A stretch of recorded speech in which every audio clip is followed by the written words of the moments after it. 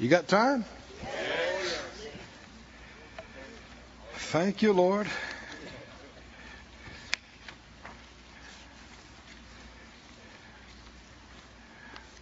Go with me, please, to the book of 1 Corinthians. We've been on a topic for a few weeks now that we're calling love over knowledge. In 1 Corinthians 13, he talks about love, and then he talks about growing up. In verse 8, he said, love never fails. Whether there be prophecies, they'll fail. Whether there be tongues, they'll cease. Whether there be knowledge, it'll vanish away. For we know in part, and we prophesy in part. So he's talking about knowing what we know. But when that which is perfect is come, then that which is in part shall be done away. Said out loud, we know in part. We know in part. What does that mean? You don't know it all. That's exactly what I was going to say. Huh? Help your neighbor. Look at them. Say, you do not know it all. You don't. You don't. What do they know? A part. And he goes on to say, verse 11, when I was a child, I spoke as a child, I understood as a child, I thought as a child, but when I became a man, I put away childish things. So there is a parallel between natural development and spiritual development. When you're born again, spiritually, you're not born fully developed. You're born a spiritual baby, just like when you're born naturally. 1 Peter said, as newborn babes, desire the sincere milk of the word that you may grow thereby. And you will grow and develop if you're fed proper spiritual food and if you act on it. If not, you will not develop. You could have been born again 50 years ago and still be a baby spiritually. And many are. You can't just go and listen to social reform and political views and well-known literature. It has to be the living Word of God, anointed. That's the only thing that'll feed your spirit. Other things might feed your intellect, might feed your emotions, but we're talking about spiritual development. You are a spirit being. You're not just a body. Your body is the house you live in. It's your dwelling. And you're not just a brain. You're not just a mind. People talk about mind and body like that's all there is. No, you are made in the likeness and image of God. He is spirit. Yes. And he is called the Father of spirits. You're a spirit. You're looking at me right now through those two windows we call eyes. I see your house. I don't see you. You're in there. You're inside there. And you will exist after they bury this body. You'll still be you. You won't change into something else. You'll still be you. You'll even have memories of this life. So I don't know if I like that or not. That's why, I believe that's one of the reasons why the Lord said He's going to wipe away all the tears from our eyes. After all of this life, and even after all the judgments that follow, there's going to be a lot of things that's not pretty. But there's coming a point where God's going to do this for us, and it'll be no more. Hallelujah. No more sorrow, no more pain, no more crying, no more dying. Woo! Hallelujah. Glory to God. We're not there yet, but we're headed there. I said we're headed there. That's a great thought, though, isn't it? I mean, that's, whew, it's going to be wonderful. We've never been in a place like that. We've never lived it like that. It's always been dark and pain. And I mean, that was our introduction to this world. Somebody slapped us. Is that right? And we start crying. Pain and crying. Is that right? That's your introduction to this world. Welcome to earth.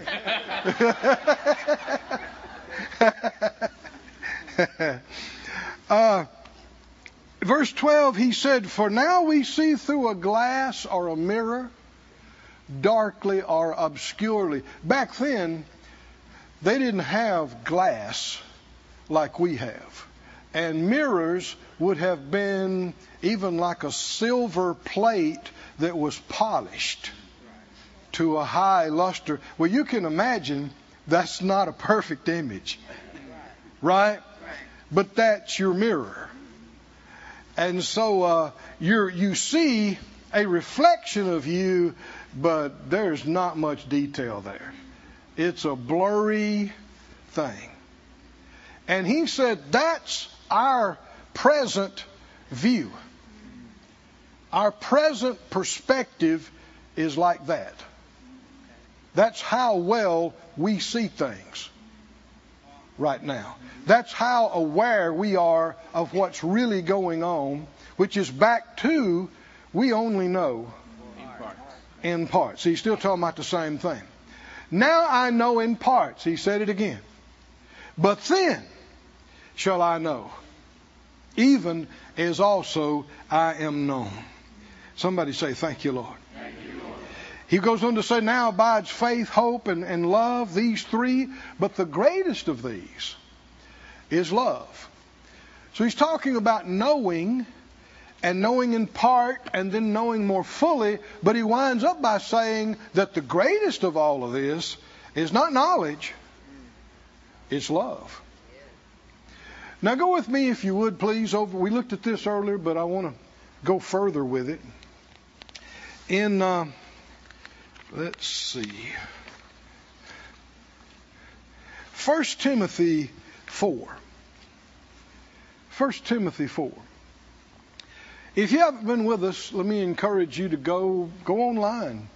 Or if you're in the building, they'll give you a hard copy if you need that.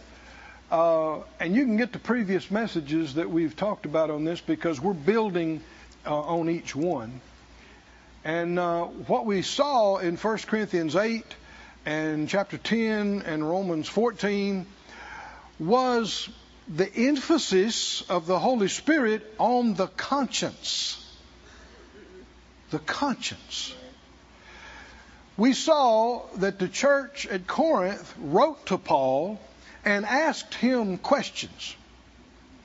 They asked him questions about marriage and divorce and these kind of things. They asked him questions about eating food offered to idols. And you'll see in chapter 7, he answered one of the questions. And then in chapter 8, he answered another question, 1 Corinthians. And they're wanting to know, okay, do we eat the food offered to idols or do we not? They're wanting a yes or no, do it or don't. And that is not what he gave them. And more importantly, it's not what the Holy Spirit, through him, gave him. What he talked to them about was what they knew and didn't know, and whether their conscience bothered them about it or not. And this hadn't been talked enough about in the church. Because man makes rules. Oh, yeah. Especially institutions. Oh, man, that's one of their main things. And one of the reasons why is so they can glory in them. This is our rules. Our rules. You can do this. You can't do this. This is a sin. This is a worse sin. This is the worst sin of all. This is just a little sin. Huh? But did God say that? Well, who came up with that? Oh, you got to watch out for this stuff. Because Jesus said that the traditions of men had made the Word of God of no effect. Now, you talk about a bad thing, right? Yes. What it is, it's a replacement for what he said. I had a lady come up one day after I'd spoken. It was in a small venue, and she didn't like something I said. And she said, no, now. She said, it's just like the song says. I said, what? She said, like the song says. And she quoted me verse 2 of some unbelieving song that was in a hymnal. Huh? And she believed that more than the 5 scriptures I just gave her. Preach it. Come on, can you see what I'm talking about? So see, her traditional belief had made the Word of God of no effect in her life. It didn't mean a thing to her. Like the song says, how about what the Bible says? Which is why everybody at Faith Life Church reads their chapter every day, Monday through Friday. Have you been reading about the offerings of the Lord and all those things? And some people say, yeah, I'm glad we don't have to do that much. You're not reading it right. Everything in there is a beautiful picture of something that has been fulfilled in Christ, of the ways of God, His desires, His preferences. Do not ignore and do not neglect these things. Now, if you're with us and you say, well, I don't know what you're talking about, go by the information area on your way out. They'll give you a little book card. We read a chapter each day, Monday through Friday, as a church family. And you'll find that you read the entire New Testament in 1 year's time doing that. And we've done that. We read the New Testament, 3 or 4 times? And now we're reading the Old Testament. We'll read it through, and then we'll read the New Testament several times, and then we'll do that again. But it's sad how little most church-going people know about the Bible. It is really pitiful. And the reason it's a deal is because that makes you easy to fool. It makes you easy to trick. How did Jesus combat the enemy during those 40 days and nights in the wilderness when he was bombarded with continual temptation? Tell me how. How did he do it? He said, it is written. And boy, it stopped that one. Then he said, it is written. And it stopped the other one. And so the devil says, you know it's written. Huh? The devil can quote scriptures too. But the master said, it's also written. And stop that one. Well, what if you don't know what's written? Then you got no weapon in your hand. You're defenseless. And you don't know if somebody's lying to you or not. You don't know if it's right or if it's not. So please, church, seldom do you hear us asking you to do something. And as your pastors, we ask you, read your chapter. That's not for us, that's for you. Is that right? Read, now you want to do a lot more than that, help yourself. But as a minimum, read that. How long does it take? 20 minutes? Long chapter? It might take. Man, if you can't find that in a day, your priorities are not right for the Word. So please, read your chapter. Now in 2 Timothy, did you find that? First, excuse me. No, you're right. 1 Timothy. How'd you know? That's what I'd said, right? 1 Timothy 4, we talked about conscience in those chapters I mentioned previously. And how that the Spirit of God kept emphasizing. And people say, well, sin, right? No, not according to the Scripture. To him or her that knows, James says, to do good, and does it not, to him.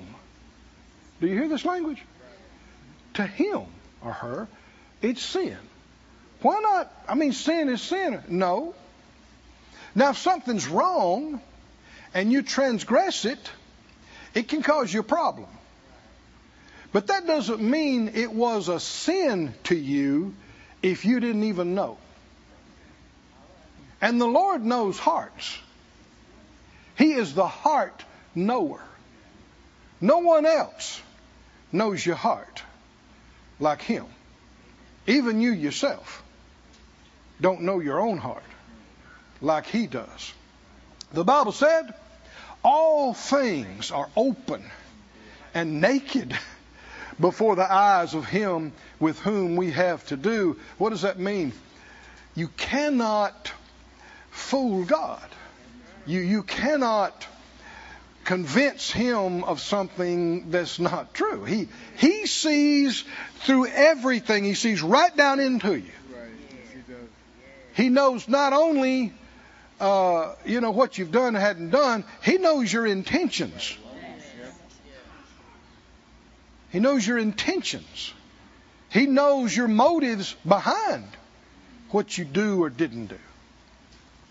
And so the only way to have a fellowship with Him is to be completely honest, sincere, and open. And that, everybody going to church nods their head and agrees with that. But we live in a world filled with lying.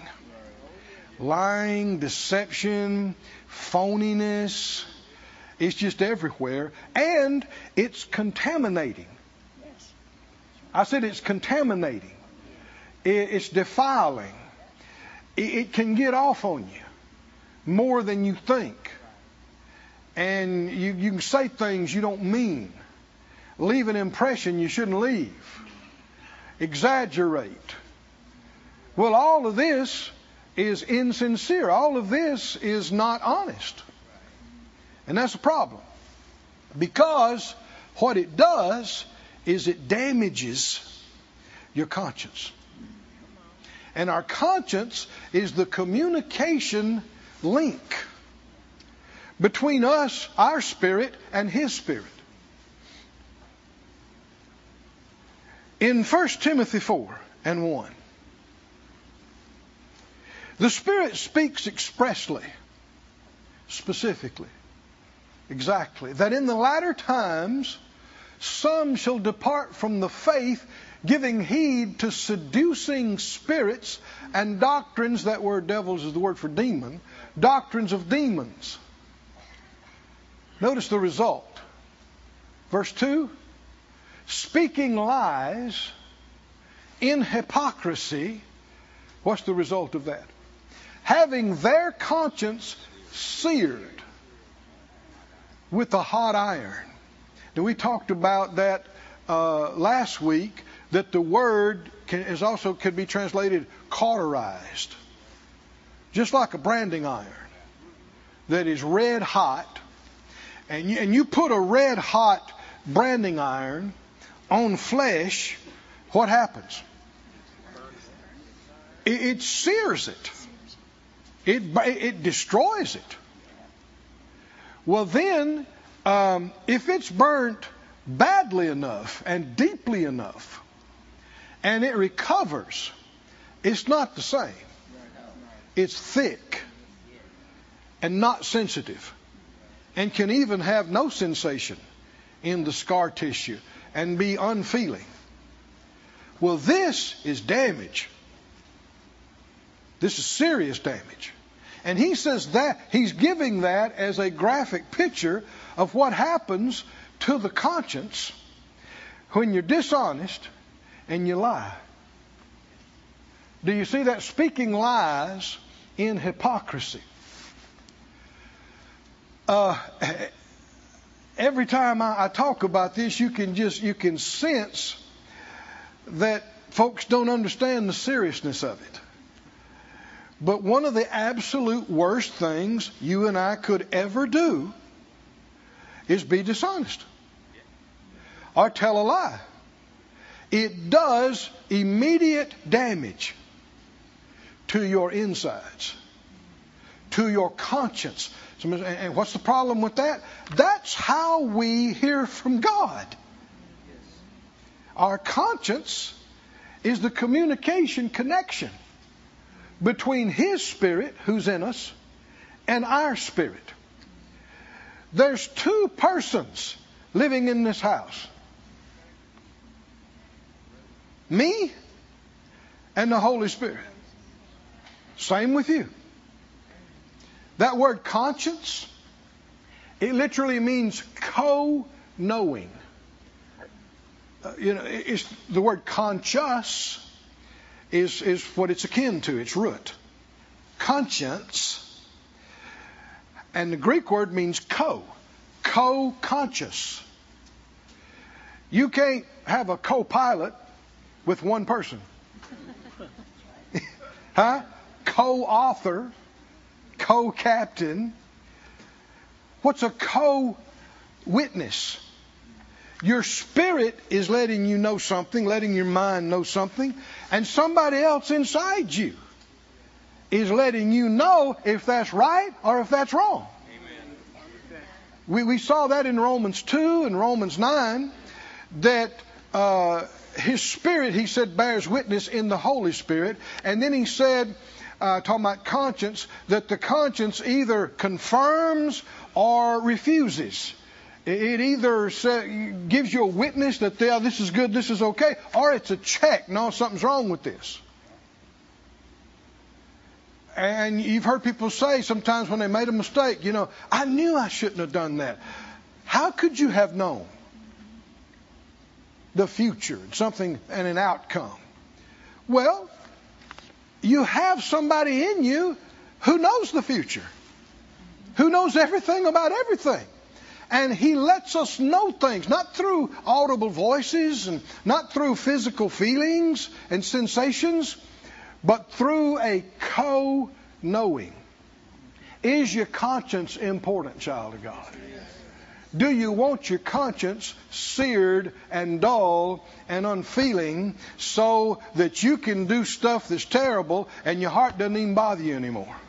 That means you're in bad shape. You are far from God. You want a tender conscience. You want a clear conscience. You want a clean conscience. Can you say amen? Amen.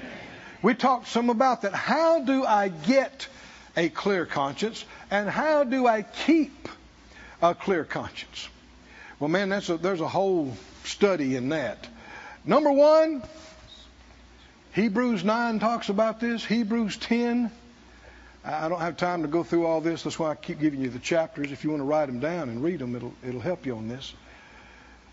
Tells us the only thing in all the world that can cleanse a conscience. There's one thing, only. No amount of psychotherapy can cleanse a conscience. The world can tell you, just ignore it, forget about it. That's just some of your old, Victorian beliefs. That's some of your old religious things that your parents pushed off on you, everything. No, if your heart's bothering you about something, that's not me bothering you. That's not them bothering you. That's you on the inside. And if you're a believer, you can trust this because there's somebody else on the inside of you co-witnessing with that. And we need to trust this. That's why the Bible said, to him that knows to do good, does it not sin? But Romans 14 says, whatever's not of faith is sin. One translation says, whatever's done without a sense of its approval by God, without this confidence. We must not ignore what bothers us in our conscience. We must not override it, and we must not be dishonest about what we see and know. And we certainly must not lie about it, or else you do damage to your own conscience. There's a searing a damaging process that happens, the more dishonest one is. The longer they go hiding about it, lying about it, being dishonest about it, there is this searing, this desensitizing, this damaging, which means you get, anybody, me, you, whoever that's doing it, gets duller and duller and duller as far as hearing from God. Right. And it's possible to keep going until your conscience is completely seared and you can do despicable things and it don't even bother you. And the enemy is always trying to do this to us. It's not by accident that TV shows, movies, articles, all this kind of stuff on the web, has gotten more and more profane, vulgar, blasphemous, violent. Why? Because if you'd never heard any of that, and your heart's tender, and you heard, cussing and taking the Lord's name in vain and using off of your heart would go, no. Or if you saw, human beings being destroyed and decapitated, and also known as a zombie movie.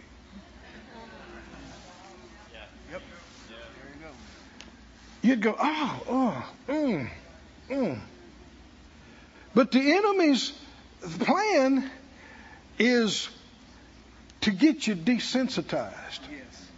To get you to hear it until you still don't like it, but you tolerate it.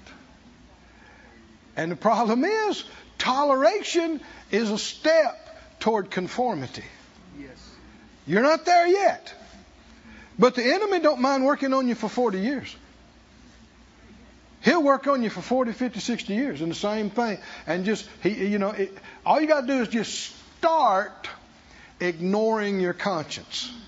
Just start ignoring it, and then you can ignore it a little more and a little more. And some things happen over years. But it's not being honest about what you see. It's not being honest about what we know. Now, like what we had said before, last week, I said I used to work out on the docks loading freight. And my hands got calloused doing that. It's hard manual work. But that was, decades ago. And now I got no calluses at all. Little tender hands. What am I saying? Though something had become calloused and thick and unfeeling, that doesn't mean it can't change. And it can't change back. Why did my hands become tender again? I stopped doing what was damaging them. Can you see that? I stopped doing, and they became tender and sensitive again. And thank God, the Lord can heal things. Hallelujah. Go with me if you would. Whew. Man, y'all are listening good today, I tell you that. Y'all are right here in the house, aren't you? I mean, whew. Is this important? What do you think? It is. It's really important. Go to Matthew 9. Matthew 9.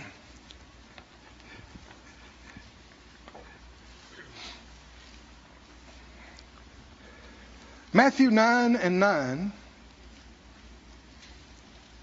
As Jesus passed forth from there, he saw a man named Matthew sitting at the receipt of custom. Now this was tax collection. And he said to the tax collector, Matthew, follow me. Now that doesn't mean for the next few minutes. That means we're making a life change here. Right? Follow me. And he got up right then and left his money table and all that stuff and followed him.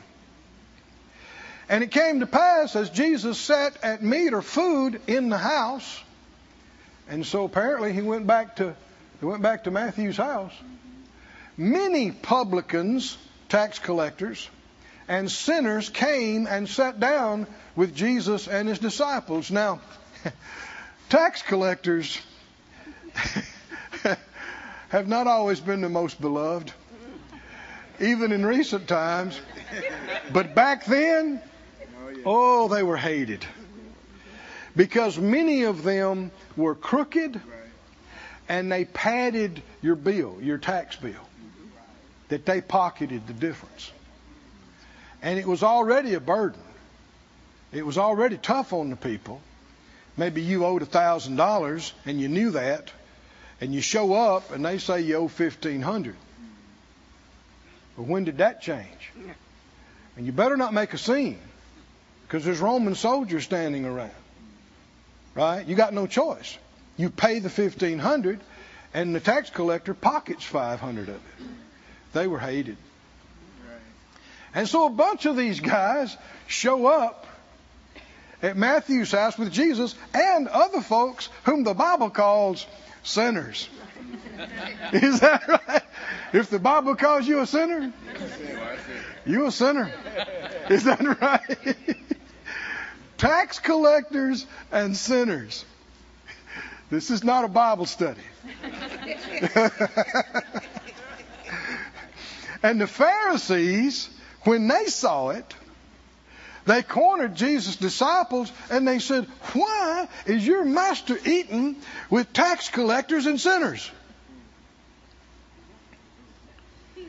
But when Jesus heard it, he said to them, "They that be whole, they don't need a physician. The sick need a doctor." Not people that are doing good. And he said, "But go and learn what that meant." This is a quote from the Old Testament. "I will have mercy and not sacrifice.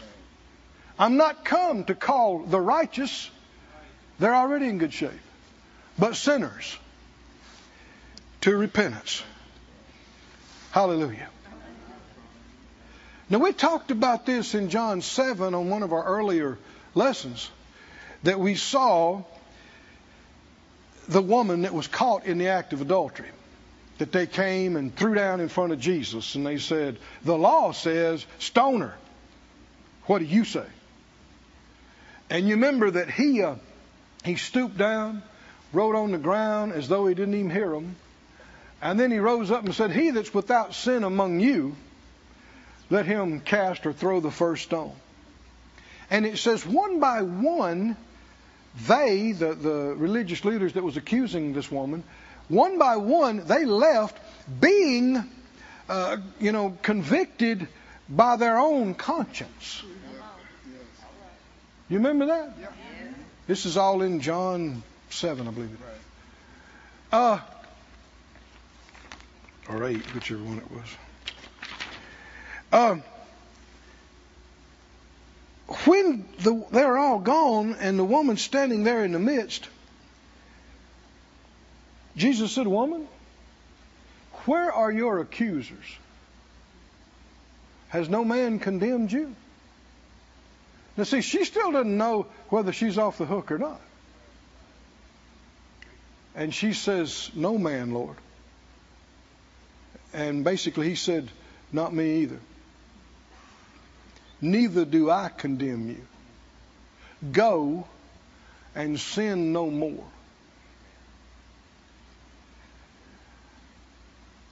What we see here is compassion, but not compromise. Oh, is everybody listening? Because there is a twisting today of God's love and mercy, and a push to accept everybody and everything they're doing. That if you love them, you will accept them and what they do and who they are. Did Jesus do that? No, he did not. He did not. Said out loud, compassion, but not compromise. Did he have compassion on this woman? Yes. Yeah, he did. He said, I'm not going to judge you.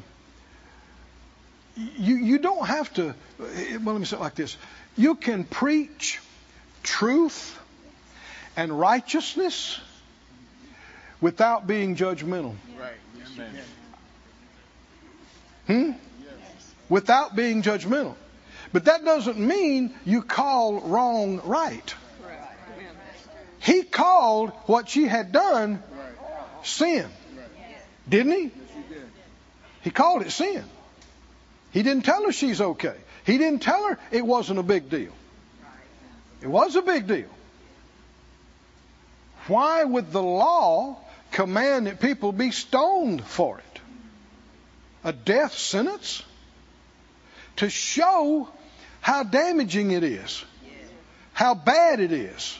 It destroys people. It destroys families. It destroys children. It destroys households. And back then, people not even born again. You couldn't tell them be led by the Spirit. The only deterrent they had was fear of punishment. Now, thank the Lord, we've been delivered from fear of punishment. The Lord has taken our place. But that doesn't mean you belittle sin and say it's no big deal. It's why Jesus had to go to the cross. It's a huge deal. I said it's a huge deal. And so the only solution is repentance. And a lot of folks don't even like that word anymore in church. And people have kind of done away with the word sin. And now people just have problems. They have problems. They have a problem with this. And they're working on it. What does that mean? What it often means is that people are sinning and they have not yet repented. And there's no excuse for that. There's forgiveness for it, but there's no excuse for it. And the problem comes right back to conscience. If you know you're doing something you shouldn't be doing, if you know you're not doing something you should be doing, there's no excuse for just going on month after month and year after year. And the problem is, everything down here in this life is time sensitive. There will not be endless opportunities to repent. There will not be endless opportunities to make it right, to get it right. There are people that have grown up in church who haven't given their heart to the Lord, and they're not going to church, and they're putting it off. They're thinking, well, maybe, when I get older, but, well, what if you die today? As so many will. Scores of thousands of people all over this planet will die today in the next 24 hours. And I assure you, many of them, as they're breathing their last, one of the big thoughts that they'll have is, I thought I had more time. I thought I would have. You're not guaranteed, especially not based on your performance. It'll be the mercy of God and the grace and help of the Lord for you and I to make a full length of life. Only with His help will that happen. And if we're not listening to Him, if we're ignoring Him, the Bible said, the psalmist said, bloody and deceitful men will not live out half their days. That's what it said. Thank God, I like this scripture. Today is the day of salvation. Now is the accepted time. Do you know that's the only time you ever live in? Huh? You never live in yesterday. And you can't live in tomorrow. Because when tomorrow gets here, what will it be? It'll be today. The only time you have ever done anything is now. Today. And now is the accepted time to what? To get to God. To believe. And if you've messed up, repent. Get it right. Can you say amen? Get it right now. Anything that's bothering your conscience, get it off. I know people are afraid. They're afraid to confess. They're afraid to make it right. Well, people won't like me. Well, people will leave me. Well, if they do, God will still be with you. But there's something worse than just maintaining the status quo. And that's your conscience getting more dull by the day. That is not how God intended for us to live. Are y'all okay? Yes, sir. So when it says they said you'd eaten with publicans and sinners, Jesus didn't eat with them to tell them everything they're doing is okay. What did he say? I didn't come to call the righteous. I came to call sinners to what? To tell them everything's all right? To call them to repent. Amen. Now, this is not what the world is saying. I heard somebody on a talk show a while back, and they were trying to grill a well-known pastor. And they were saying, how can a God who is love send people to a hell? And they said, and talking about, problems that some things that people call sin, and said, well, didn't Jesus preach love and acceptance? And everybody around the table nodded their head. And the Spirit of God inside me, this was a few years ago. Right. Spirit of God inside me, the Lord said, no, I didn't. No, I didn't. It's not what I preached. I thought, wow, okay. What did... They said, that sounds good, though, doesn't it? Right. What did Jesus preach? He preached love and acceptance. How many people would go, yeah? But if you look at the Scriptures, he preached repentance. Right. He preached the kingdom of God and repentance. Repentance, acceptance, about the same? No. No, Jesus did not preach acceptance. He preached repentance, which is what? Acknowledging what you see, acknowledging what you know, and coming to Him. Can you say amen? Amen. Go with me to Titus. We're running out of time here. Go to...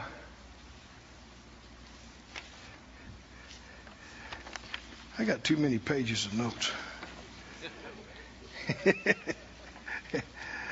It's better to have too much, right, than not enough. What do you think?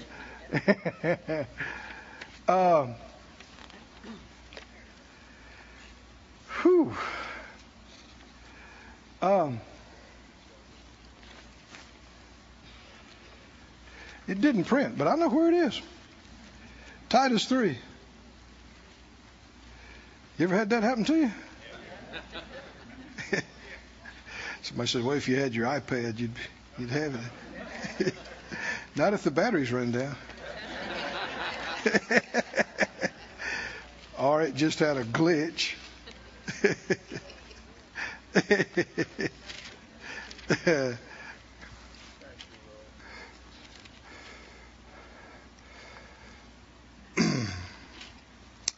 In Titus, the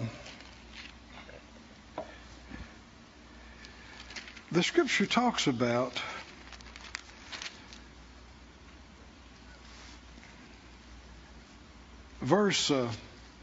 chapter 1 and verse 15.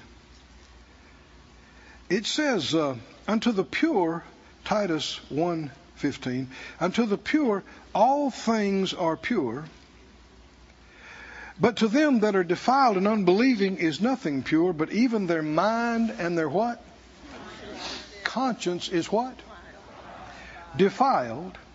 They profess that they know God, but in works they deny Him, being abominable and disobedient, and unto every good work reprobate.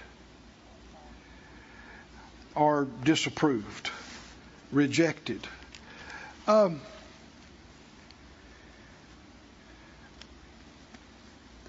We said everything down here is time sensitive. There's a window where you can do it, and then there's going to be a time when that window is passed, and it'll be too late. It's portrayed by Noah and the ark and the flood. There was a time, years. Noah was a preacher of righteousness, and he preached to the people that the flood was coming. And people didn't believe him. They mocked him, and they made fun of him, ridiculed him. And they had not seen rain like we know it. And so all the experts, I'm sure, and the meteorologists and the climatologists said it couldn't happen until it started. And God shut the door. Is that right? Wow. Yes. God shut the doors on the ark. What's that representative of? The time was over. The time when you could get in. And no doubt there were people who screamed and clawed at the doors and tried to swim as long as they could to get to it. But Noah couldn't open the door. Huh? The time had passed. And in Revelation, talking about Jezebel, the Lord said, I gave her and them, those that were with them, space to repent. That word space is also translated time. A period of time to repent. And if you read in Revelation, as the judgments begin to come, there were people who had seen all kind of things wiped out by judgment, and it said, yet they would not repent. And even though they saw this and experienced it, they still would not repent. What's that telling you? There comes a point when people are not going to change. What has happened? They have seared their conscience. They have dulled themselves to the point it doesn't bother them anymore, and they have no respect for God, no love for God. Oh, Lord, help us to never get like that. Right?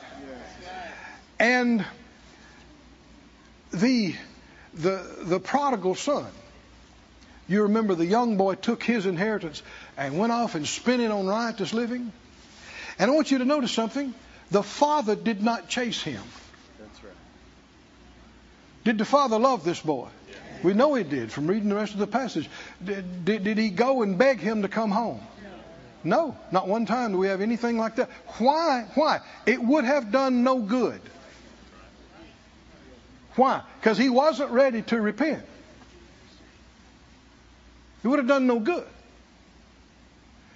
But when the boy at the pig pen,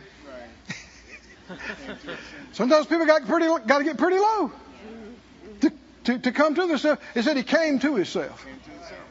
He came to himself. Well, what was going on with him before? He's in some kind of a haze, some kind of a stupidness. Now you're laughing, but sin will make you stupid. Don't raise your hand, but you know you have done stupid stuff. All of us have sinned and come short of the glory. We've done stupid stuff, and the further you go, the more stupid you get. But he came to himself and he thought, what am I doing? I'm out here starving, about to join Arnold here in the trough for lunch. He said at home, Daddy's hired hands eat good. What am I doing? I am going to go back to my father. Oh, friend, this is a perfect picture of repentance. This is repentance. This is repentance. I'm going back to my Father. I'm going to say, Daddy, I have sinned against the Lord. I've sinned against you. I don't deserve anything, but could you just make me like one of your hired hands? And he turns around with the full intention of saying those things. But when the Father saw him coming, is that right? He ran to me. Was he wanting the boy to come home all the time? Did he love him? Why didn't he chase him? It would have done no good. Why not beg him? It would have done no good. Why? Because the boy is not listening to his own conscience. And if people are not listening to their own conscience and they're being dishonest with their self, don't be shocked when they won't listen to you. Oh, but the moment he comes to himself, he says, what am I doing? How stupid have I been? I'm going home. I'm going back to Papa's house. And the Bible said, when the Father saw him afar off, before he even got close to the house, he runs and meets him and hugs him, pig stink and all. Is that right? Hugs him. Pig stink and all. And the boy goes into his speech and says, Daddy, I'm so sorry. I sinned against God. I sinned against you. I'm not worthy to be your son. He said, shh. I know. Come on in. And he brought him to the house and he said, go and get us some of that special veal that we've been saving up. And go into my closet and get that $8,000 suit, you know, the pinstripe one. And get those alligator shoes. And get am I making this up? Get that diamond ring, is that right? And get that big bracelet that I like. And come and put it on him, because this my son, he was dead and now he's back. He's alive. He was gone, but he has returned. This is repentance, and it's glorious, and it's life. Hallelujah. It's life, it's deliverance, it's restoration, it's a gift of God. And it's how you get and keep your conscience clear. Everybody stand on your feet.